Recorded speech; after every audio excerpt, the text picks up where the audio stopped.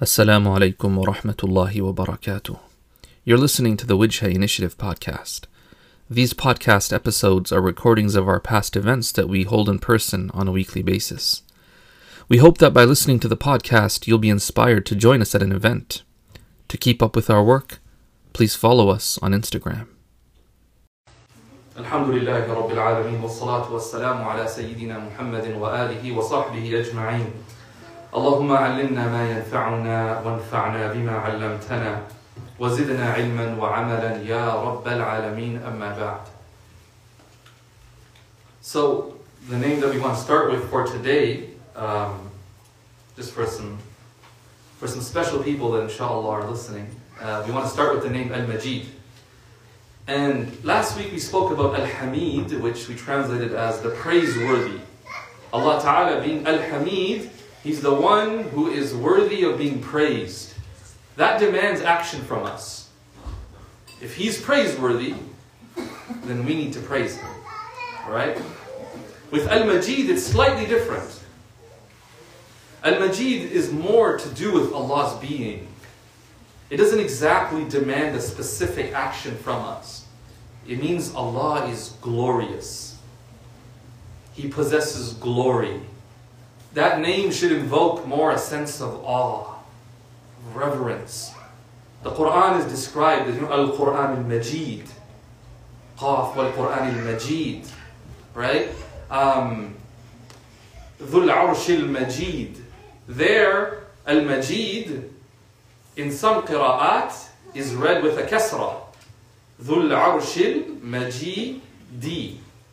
In the Hafs qira'ah, which is probably the more common one, we read it Dhul Arshil Majidu. Al-Majidu becomes a description of Dhul Arsh, the possessor of the Arsh. Meaning Allah Ta'ala is Al-Majid. But in some qira'at, they read it as Dhul Arshil Majidi. And so Al-Majid becomes a description for the Arsh. That the Arsh of Allah Ta'ala is glorious. And so we start to notice that this word is used for very specific types of things. The Quran is described as Al-Majid. The Arsh is described as Al-Majid. These are great, great things. Things of glory. Things that are not trivial and your average, everyday things. Because your everyday things are not glorious. Right? Allah is glorious, and that the Arsh is considered to be the largest creation. And thus it possesses a certain glory. Right? The Quran is the greatest source of guidance. There's a certain glory that's then attached to it. You know that hadith we talked about last week? Where we described how prayer is a conversation? You guys remember that hadith? Where when we say Alhamdulillahi Rabbil Alameen, Allah speaks to us and says, Hamidani Abdi, my servant has praised me. When we keep going, and we recite Ar-Rahman Ar-Rahim, Allah subhanahu wa ta'ala tells the angels, Athna alayya abdi, my servant has, in another way, praised me. Then you have Maliki Yawmiddin, and there Allah subhanahu wa ta'ala says, Majjadani Abdi. He uses the same root letters. Mim, Jim, Dal. Majjadani Abdi. My servant has glorified me. Why? Why there have we glorified? In the previous two verses, we've kind of praised. Look at the nature of Ar-Rahman Ar-Rahim. The most merciful, the most compassionate. What is that? You build in your love for Allah, right? Oh, He's the most compassionate, the most merciful. And so your love for Allah increases. Suddenly you recite, He's the master of the day of judgment. That's not something that invokes love. It invokes a sense of fear, of reverence, of awe. That on that day when everybody will stand in a common field before Allah, and everybody will be fearful for their own selves, and all the kings will be equal to everybody else. There will be no special statuses there except for those people who are prophets and who are with the prophets. They're going to have special pulpits for them. or there be special people in the shade of the throne of Allah. Otherwise, everybody's going to be like sweating and stressed. Allah is the master of that day. So Allah's glory. Now, how does that relate to us? Okay, He's glorious. And then what? Someone so glorious, and yet He cares for His servants. He reveals a book to teach them guidance, the Quran. He's willing to forgive them. He gives them that. And some of the scholars, they mention, like Dr. Fadl Samrai and others, they mention that the name Al-Majid really is like an umbrella name for other names of Allah, like Al-Karim that we're going to talk about. So part of Allah's glory is that He gives to us. He gives to us when He gets nothing back that benefits Him. He's so glorious, so independent. Do you understand? Al-Majid. And so, when we speak about Allah in those terms, that is how we do His tamjeed. That's how we glorify Him. In that way. And there's a difference between glorifying and praising. Right? There's a slight difference there. Okay, but the name Al-Karim that we want to speak about today, the name Al-Karim is so beautiful. So beautiful. The name Al-Karim, some of the scholars define or try to explain what this means. Okay, we could translate it, according to one translation, Allah is generous. When you think of generosity, what do you think of? We tend to think of generosity in one sense. Pretty much that's it. What else? What sense do we think about it? It's not a trick question. Yeah. Sorry? Forgiveness. Oh, mashallah. That's not the one that comes immediately to my mind. It's true though. Yeah. Yeah, wealth. We tend to think if someone's generous, you say somebody's generous, the immediate meaning that comes to mind is they give a lot of wealth in charity, or they help other people through their wealth. They're willing to share their wealth. Which is interesting, right? Because you can be generous in other ways. You can be generous in other ways. Like, to me, if you ask me, one of the hardest things to get from people today is not wealth. It's actually not wealth. What's the hardest thing you feel to get from somebody? To get them to give you. What's one of the hardest things to get from them? Yeah, Simran. Sorry? Time, man. Someone comes to you and says, donate $100. You're like, okay. It's like, give me 2 hours every week. I don't know if I can do that. Right? It's hard to get time from people. And sometimes that's what's the most important thing that you could give. That's why the scholars talk about, for different people, different forms of generosity are most important. For example, someone who's like, I know we use this term, it's a bit strange, but we say filthy rich, right? Like extremely rich. It's probably not that hard for them to give certain amounts of money. To them it's just like, that's just what I carry around in my wallet kind of thing, like this is extra here. Which for us may be something that's very difficult. And so for that person maybe, their generosity that would carry the most reward might be to give time. Because that's like, there's a hadith which tells us, your reward is in proportion to the difficulty you go through in doing something. Yeah. The harder something is for you, the more reward there is in it for you. And so, for that person to give $1,000 might not be hard, but to give 1 hour of their time is very hard. And maybe that's the type of generosity that's demanded of them. Meanwhile, for someone else, it might be something else. Right? For them to be generous with themselves. Right? Because to be generous with their time. To be generous with other things they have. You talked about forgiveness. To be willing to give people forgiveness. Different things that we can offer. Allah subhanahu wa ta'ala, when we say Al-Karim, it means the one who gives everything, not just wealth to people, He provides people with everything. He's generous with everything.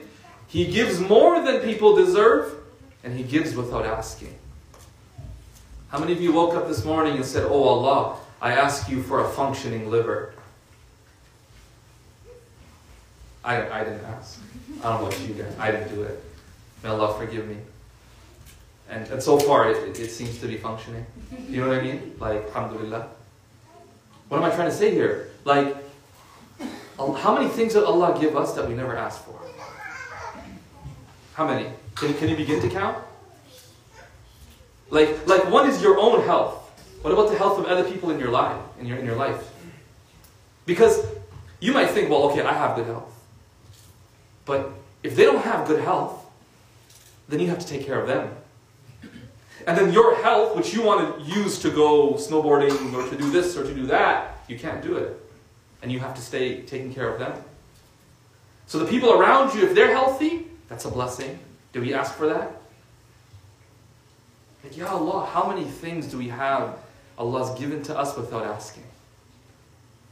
He's given to us without asking. And you know what's crazy is that when Allah subhanahu wa ta'ala doesn't give us a little bit, a few things that we ask for, we're upset.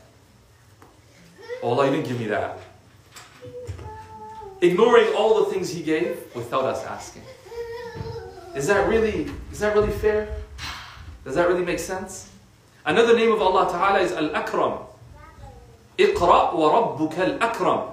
Al-Akram, this is the superlative. So it's not just Allah is generous, He's like the most generous. With human beings, why is it so hard to be generous? What happens? If we want to be generous, like, okay, everyone, we're just going to give some charity. Let's do it with money, this money. Even time. But let's say you want to be generous. What's so hard about it? You have a limited amount, number one. Okay, but we can still give from a limited amount. But why can't we? Or why is it so hard? Because we have needs that need to be met. Okay? If we do end up giving, why do we give? For reward, inshallah. So there's still benefit to us, even by giving reward. Is it possible that we give for a different reason? Maybe a wrong reason. You could give it in the hope of one day they will scratch your back. You know what I mean? So I'll give it to you. I'll help you out today, because tomorrow when I need help, I need you to do that. I need you to give me money back. Is that really generous? I mean, it is. You're helping somebody, no doubt, but it's not pure. It's not altruistic. You're kind of hoping for some benefit in response. With Allah, when He gives, and He gives, and He gives, and He benefits nothing from anything that we can possibly do back. It's true generosity. You understand what I'm saying? You ever had someone give you something that you know you can never pay them back for? You ever had a stranger? Like, it happens a lot when you're traveling. You know when you're traveling and you meet a random person who just helps you out, and you know you're never going to see them again, so you know it's pure. How do you feel in your heart? You're just like, man, you are amazing, right? Like, wow. Because you know it cannot be for any other reason. It can only be for out of the goodness of their heart. Every day Allah, when He gives us, it's like that. He gives to us knowing that we can never pay Him back. That we can never benefit Him.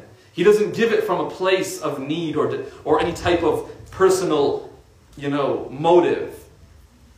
As a matter of fact, the actions of Allah never have motives. Because motives are rooted in need and dependency. Allah is independent. That's why Allah in the Quran He couples the name Karim with Ghani. Inna Rabbaka, or Inna Rabbi Ghaniyun Karim. Verily my Lord, He is generous, but He's independent in His generosity. How many people might be generous to show off? May Allah forgive us, right? But sometimes, in the big fundraisers, I'm going to give $50,000. MashaAllah, Allah reward the brother. Allah give him sincerity, inshallah, or the sister. Right? But it could be that you're trying to show off. To tell people you're generous. You could give generosity to have like your plaque on the wall. You know, like a brick with your name on it. There's so many reasons the human could do it other than for altruistic, purely for the sake of Allah reasons. So many other reasons. Yet Allah, when He gives, purely out of His generosity, His karam. Well, the word Karim in the Quran is used to describe the Quran. Allah describes the Quran as Karim. Why? What's so generous about the Quran? Or noble, there's a meaning of nobility to it, which we'll talk about later. It's noble, but it's also generous. The Quran benefits us. It guides our lives. Man, it's so hard to figure out how to live if you don't have guidance, revelation. You know, the scholars mention that, you know, your intellect. The intellect is like the eye. It looks around trying to figure what things are. Revelation serves as the light, which shows the eye what things actually are. And that's why, example, philosophers. They are people who don't want the light. They don't want revelation. They want to use their eyes to try to figure everything out in the dark. And that's why they contradict each other. That's why till today you try to sit with them and have a conversation about how should we live. Let's all agree upon a common way that we will all live our lives, that we all believe is the most ethical. Dude, you'll get like 1,000 opinions. 1,000. I'm telling you from sitting in like seminars. That's what it is. Whereas Muslims, it's amazing. Muslims will come together around the world in the millions to pray, example, around the Kaaba. Unified, millions to come together and pray. All in the same way. Because we all have eyes. We're all trying to figure things out, but we all use the light of revelation to show us what things actually are. Revelation is a blessing, guys. Wallahi, it's a blessing. If you don't have revelation, you cannot imagine how difficult life is. You cannot imagine how difficult life is. Because, and I've given this example before, and I'll give it just again to explain this point. Without revelation, without access to answers of an existential level, it doesn't matter what you have in life, man, you can't be happy. You can't be at peace. I've given this example before. Imagine you're sitting at home, you're just chilling in front of the fireplace, and you fall asleep. And you wake up, and you're flying on Emirates first class.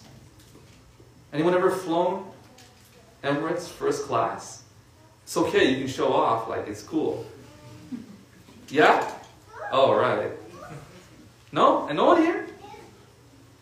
No one wants to like show off now? They're like, bro, you just called out the $50,000 guy. Like, we're not about to put our hands up. Huh? I'll just assume you did it on points. No? Nobody? Okay, I haven't done it either. So I'm going to act like I have, but I haven't done it, but I've heard stories. You know what I mean? It's one of those things. So like, you can take a shower. You guys heard about that? You can take a shower up in first class, yo. And you got like a bed, and any time, like food time is any time up in first class. So what do? You end up in first class, what do? You just get up and take a shower? You get up and go like, I'm going to try the chocolate mousse, yo. No, what do? Start asking people, how did I end up here? Right? Like you could eat the chocolate mousse and take a shower and do all that stuff, but there's going to be a nagging question in the back of your mind. Last time I checked, yo, I swear I was in front of my fireplace at home. Like, are you complaining about being in first class? You're like, no, I'm not complaining, but I can't help but ask, how did I end up here? And there's another question you want to ask, which is, where is this plane going? Where are we going? The last time you checked, you didn't exist. And suddenly you end up in this world. Why are you here? Oh, you could have all the luxuries of the world, right? You could go enjoy all the luxuries, but there's going to be a nagging question, but why am I here? Okay, I'll have the chocolate mousse. Why? What's in the bigger scheme of things? Why? And then, At the end of all of this, what's the point? There's going to be that nagging question. And that's why you find people, even if they're not Muslim, they ask these questions. It really stresses them out. It's hard to be truly happy and at peace when you haven't answered these nagging questions. Who can provide the answers? Who can tell you where you've come from and how you ended up here? The one who sent you. Who can tell you where you're going? The one who controls what happens after death. Human beings just forget about people after death, right? Like, we don't even go to the graveyard. We don't even go. We have this like space outside of the city, and we just kind of put people there, 6 feet under, and that's it. We remember them a day, a week, 2 weeks, and that's it. And after that, maybe the close family members. Do you know what I'm saying? Yo, if we had an event, visit the graveyard day, how many would come? Like, shit, we're not showing up, man. We are not coming for that. Muhammad come, mashallah, mashallah. A lot of us be like, no, man. What do you want me to do? Like, walk around all the dead people? Like, no. But we are encouraged to do that. To be reminded of where we're going to end up. Imagine you visit the graveyard. Don't you ask the question, what happens when I come here in the future? What's going to happen? Right? And Revelation comes to tell us that. Revelation comes to tell us that. And without revelation, it's like you're just in the dark, trying to figure things out in life. Trying to figure things out in life. And so, the Quran is extremely generous. It is of extreme, one of the greatest gifts Allah's given us. Because without it, we had no idea how to live. Society would have no idea how to live. And this is connected to the next idea. Karim, and I really want us to listen to this description here, because this is very personal for all of us. The name Karim, the root letters Kaf, Ra, Mim, also have the meaning of honor, nobility, and dignity. Al-Karim is the one who has honored others, who has honored human beings. Allah subhanahu wa ta'ala says in the Quran, in Surah Al-Isra, وَلَقَدْ كَرَّمْنَا بَنِي آدَمَ. Indeed, verily, we have honored the children of Adam. What's the natural state of human beings? They're honored by God. They're honored by God. Where does your honor lie? How do we understand this?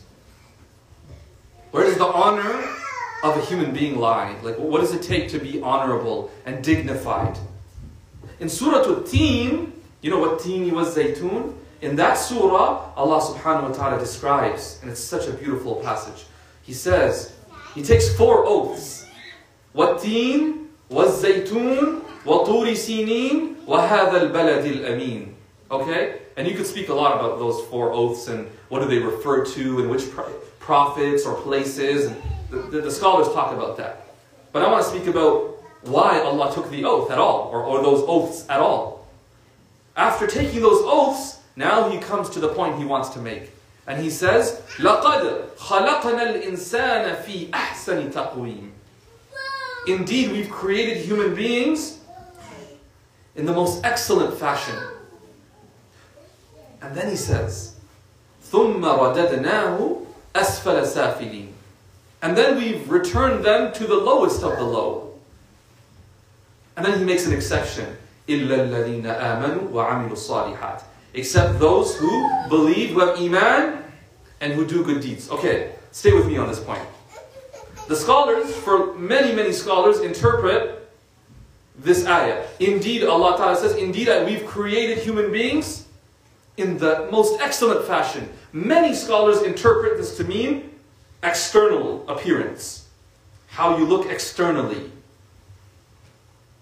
Now, later scholars, however, and then, because you might say, okay, that ayah says, we've created human beings in the most excellent fashion, and then we return them to the lowest of the low. What's that referring to?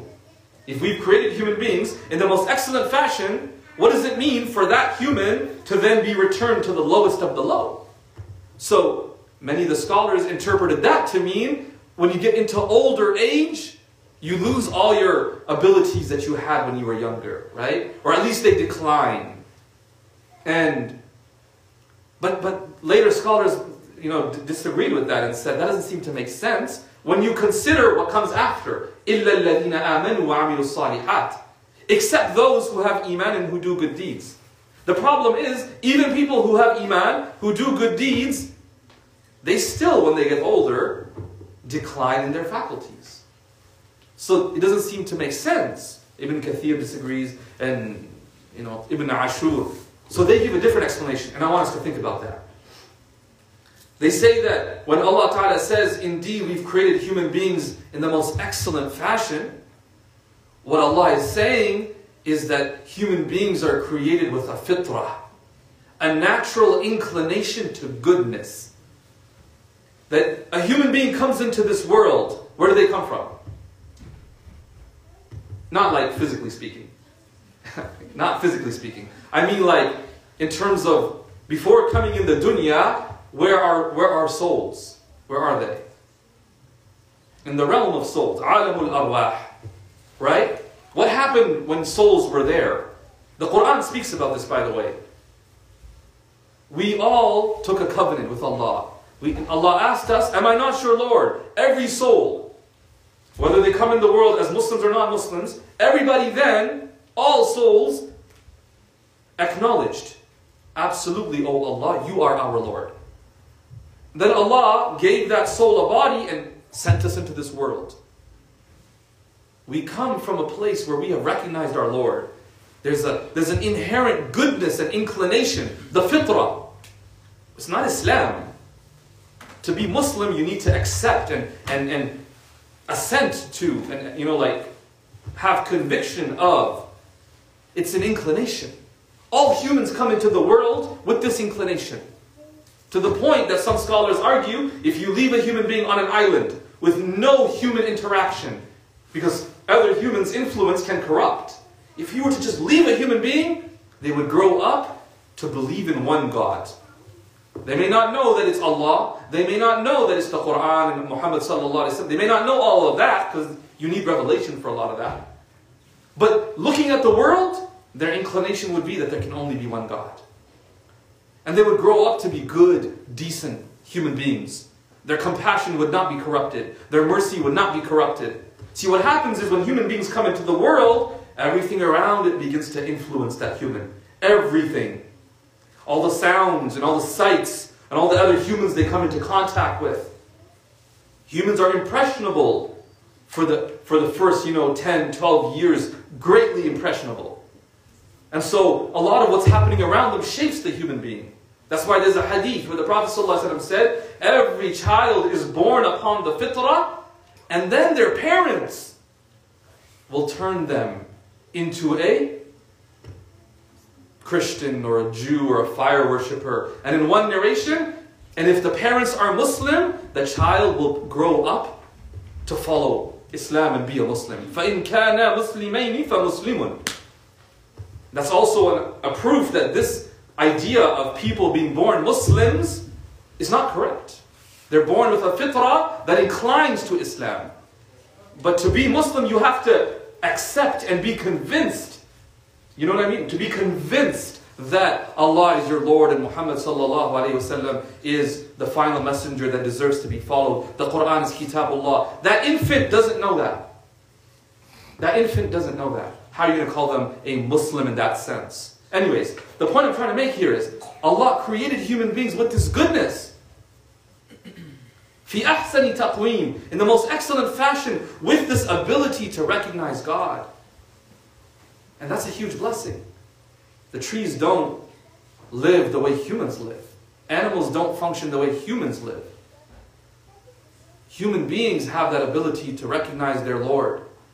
Now, Allah then goes on to say, we then return human beings if they do not preserve their fitrah. That's why one scholar said, what's your job as a parent?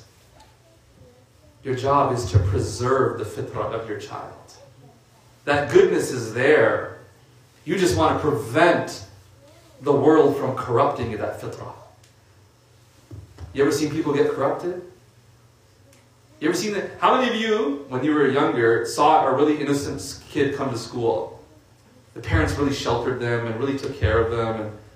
And they were brought to school to see other kids who are not so sheltered and maybe not so... And suddenly that kid is like shocked to see such immorality and lack of civility. You ever seen that? No? You guys don't remember that? Like the innocent kid, the shy, the one who came and didn't know anything about like anything. The parents were so nice and taught the kid that the world's a beautiful place and everybody's just so, hunky-dory and life is good. And this kid comes and is like, give me your sandwich. You're like, yo, what's going on? Right? Like just shocked to see that, whoa, there's some pretty rough people in the world. And then the kid's like, oh, I guess I got to do that to survive here. Right? Like people get corrupted. It happens a lot with people that come out of Islamic school.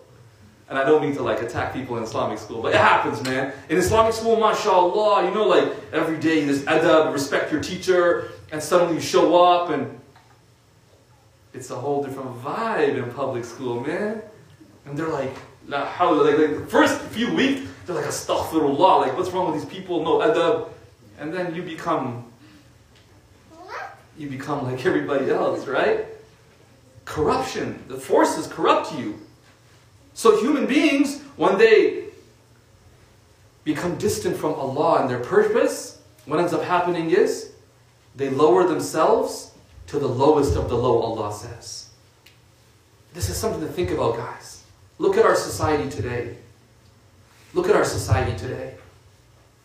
Without revelation, without guidance, where are human beings trying to find their purpose? Where are they trying to find honor and dignity? Really, tell me. In what kind of lifestyle? What kind of things? Ibn Ashur mentions things like human beings then turn to drugs, and they turn to alcohol, and they turn to, different ways, like lifestyles that ruin everything, that ruin families, that tear apart couples. Do you know what I'm saying? That's like the human being is lower to the lowest of the low.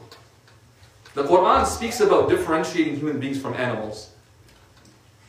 The idea that you live like an animal. You wake up and all you're concerned about is what I'm going to eat today, what am I going to drink, and who am I going to sleep with. That's animalistic. The Quran says that's what animals do. يَتَمَتَّعُونَ وَيَأْكُلُونَ كَمَا تَأْكُلُ الْأَنْعَامِ. They eat like animals eat. And they just live life like animals. The idea is that the human has been dignified. And the human is noble. That there's a noble way of living. Do we have any idea of how we can even have this conversation nowadays?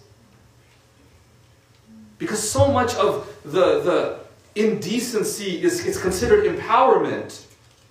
Oh, but she makes money off of that, so she's empowered. SubhanAllah. Like that's the lifestyle they live, and it's considered dignified merely because they can make some money off of it.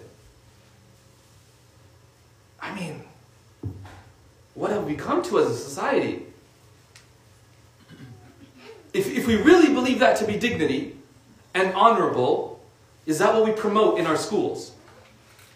Look, how many of you have been told you should become a lawyer or a doctor or an engineer? How many of you? From a young age, you're like groomed to do that, right? Like everybody's been told doctor, I know that. I don't have to ask you guys that one. But like the other thing, right? There's certain things people are pushed towards. Is anybody pushed towards those things that are, oh, it's empowerment? Yeah, because she chooses to do it. We don't push our kids to do that, do we?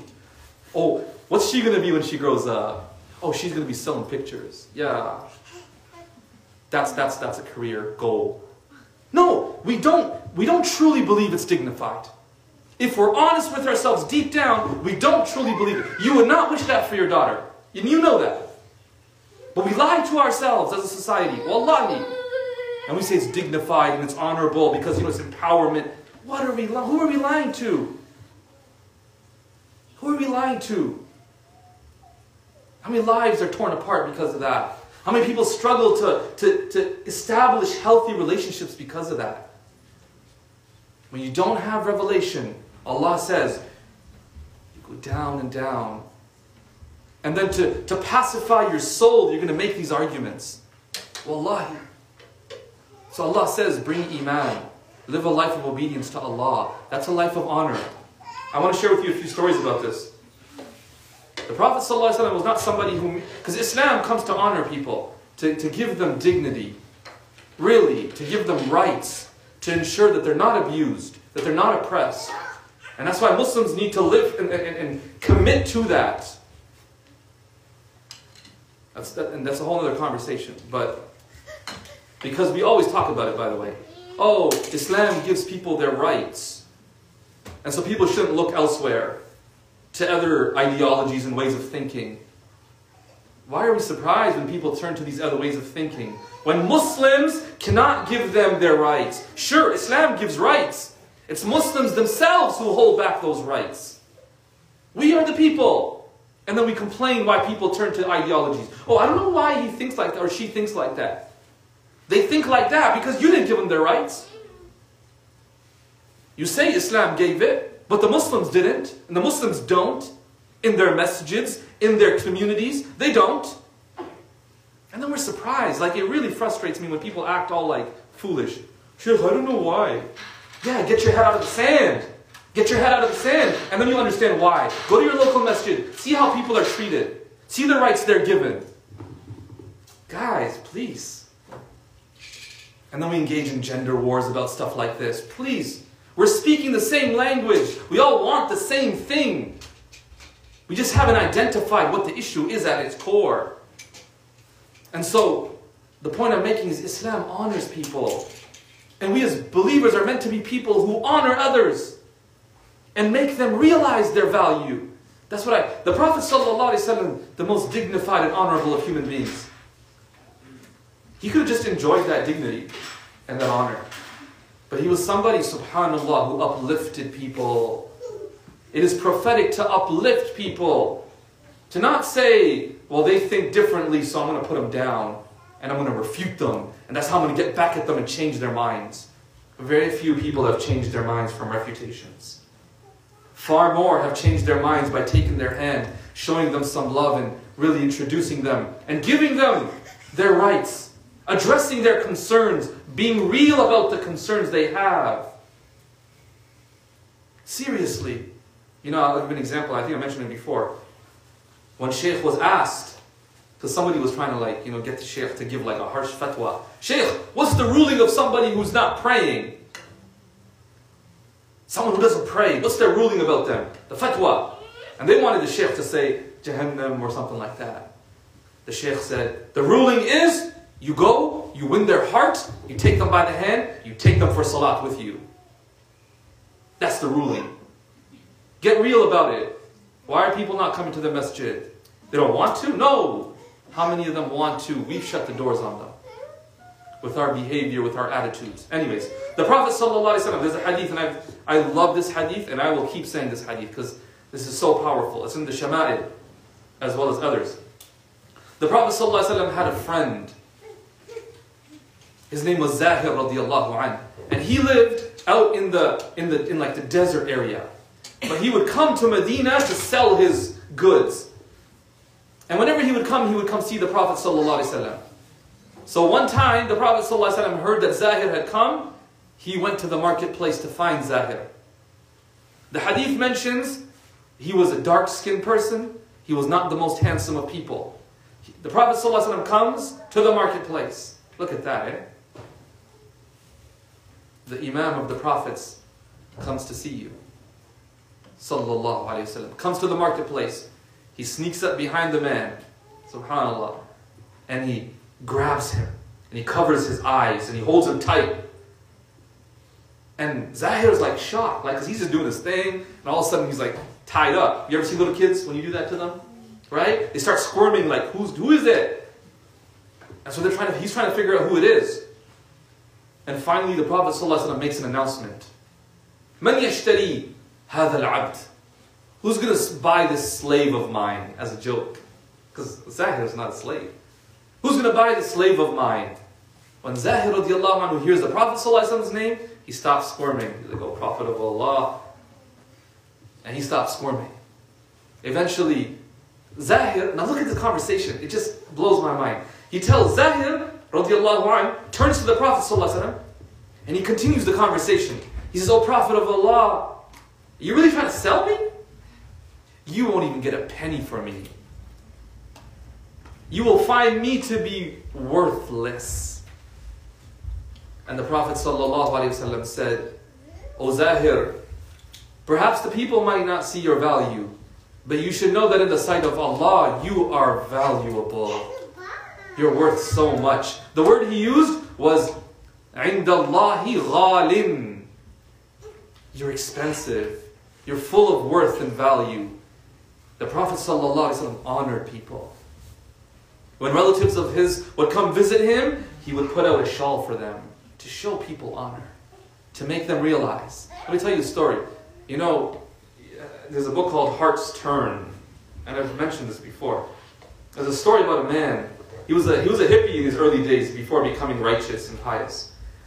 He went to Morocco just to like smoke and do drugs, because at that time that was the scene. Are there any Moroccans here? Any Moroccans? No? Okay. So yeah, he went to Morocco to do that, to just kick it with some friends. So he's there, and he describes. He's like, I'm with a guy whose name is Muhammad. He goes, Muhammad's not really pious, but he just has that basic level of religiosity that like everybody has.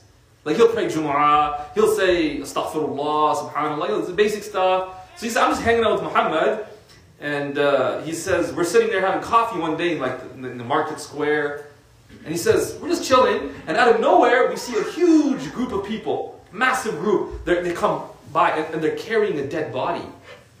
And the body's shrouded, so you can't even see who it is.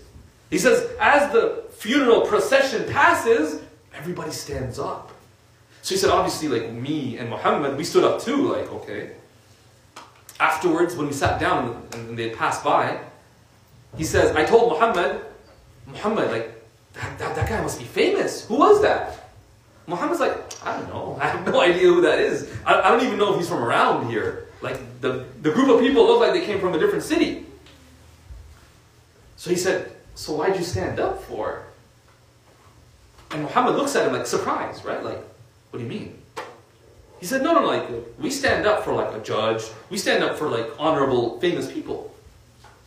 And Muhammad says, no. In Islam, we honor everybody. We honor everybody.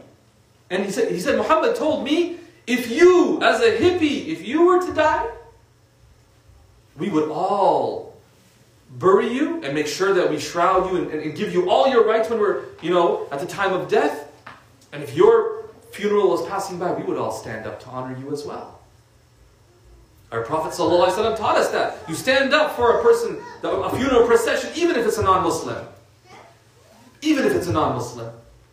The story of this hippie is funny. He goes on to talk about how Muhammad convinced him of like how Islam is true. What do you guys think? Take a guess. Was it one day he was standing in the masjid and the imam read an ayah and it kind of melted his heart?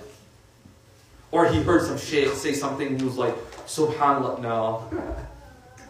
He goes, one day Muhammad told me, you know what, dude? You're kind of dirty. He was like, what? He goes, yeah, like, and the guys, and this hippie, like, he's like, no, we're not.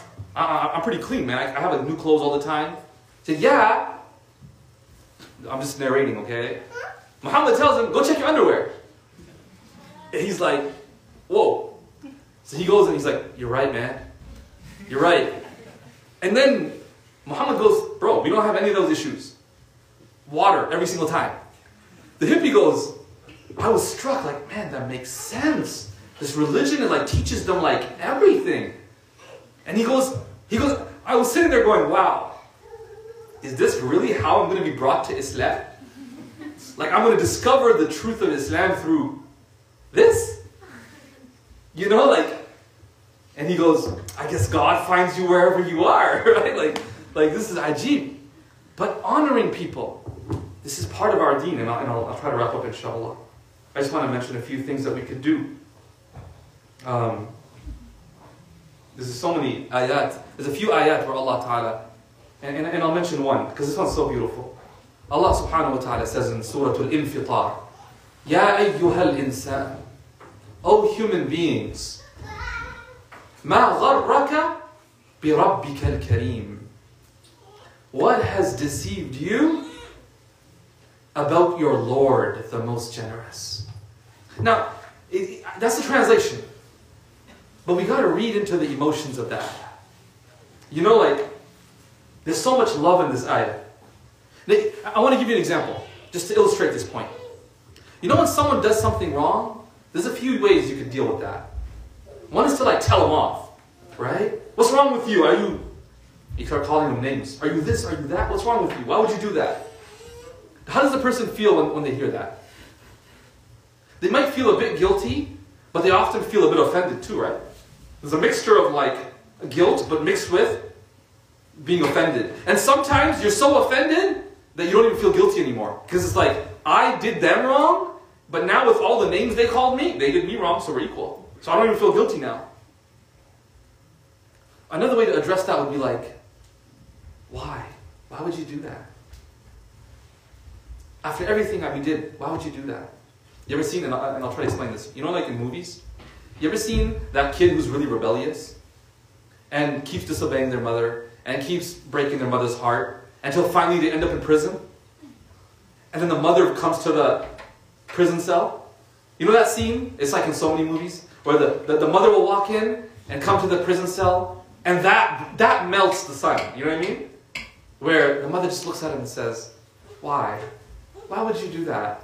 Why wouldn't you listen to me? After everything I told you not to do that. Oftentimes the mother doesn't get angry. The mother just takes pity and says, why would you do that? After I tried to tell you, I tried to convince you. You know when I read this ayah? That's the previous surah, Allah Ta'ala He asks the question, فَأَيْنَ تَذْهَبُونَ? Where are you going?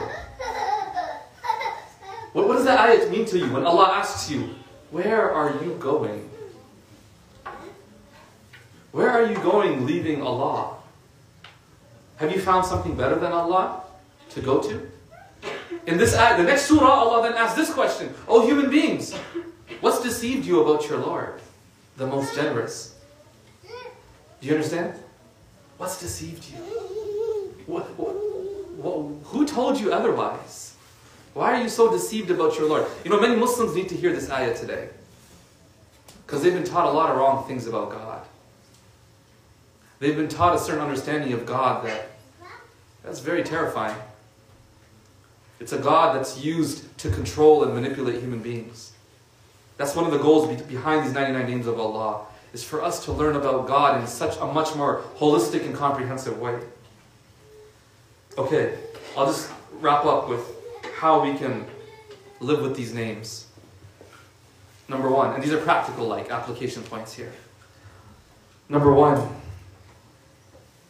every one of us has to make an effort to recognize our worth. Recognize where our dignity and honor lies. Allah has honored us. We should not humiliate.